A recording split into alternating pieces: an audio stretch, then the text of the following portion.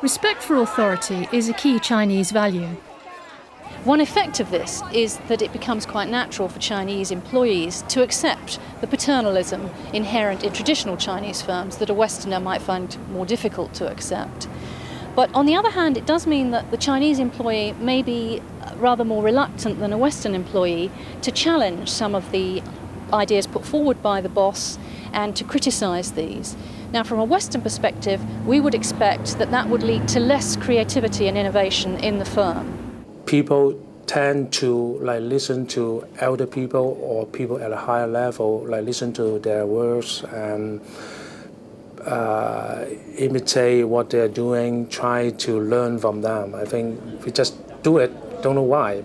So when a senior guy is talking, they just tend not to challenge their opinions, just keep silent, and then maybe after the discussion, then they will discuss this among themselves. One of the big differences is I found coming to Hong Kong and to work across Asia is how to get the process of creativity underway in a Chinese environment.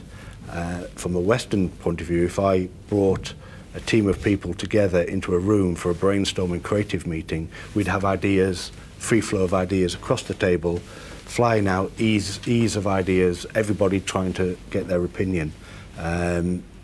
Coming to Hong Kong and trying to operate that way in a Chinese environment with Chinese managers, my first instance of trying to do that, I was met with stony silence. It was very, very difficult to be able to get in public the views of the Chinese managers, around the meeting table. I felt I'd failed in trying to get the people to think creatively.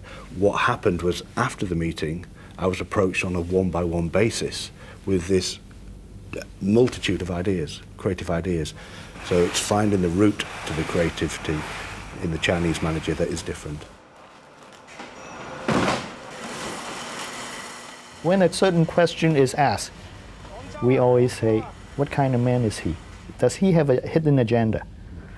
Right? If you have a hidden agenda, then the whole room freezes up, because then they are either making you look good or glorifying you. You're not really working for the whole group. So I think that has something to do with it. The character of the Chinese worker is different from that of Western workers. The Chinese are not so open. They don't like to express their true feelings.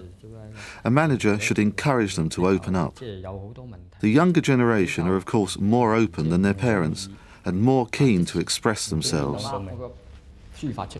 With the right leader who's directing it, maybe you can concentrate the resources in the right area. And maybe, for the type of businesses that Asia is competitive in, we are not at a stage where we need too many creative people. Perhaps we can concentrate the limited resources on the creativity of a few individuals.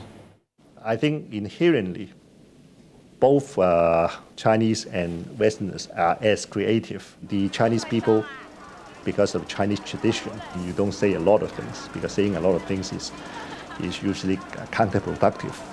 You have to make sure you say less, you do more. That's the type of Chinese thinking.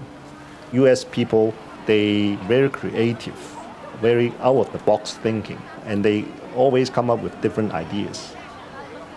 US companies and Western companies tend to have a very structured system. Individually, they could be very creative, but somehow it can be lost in the structure somewhere.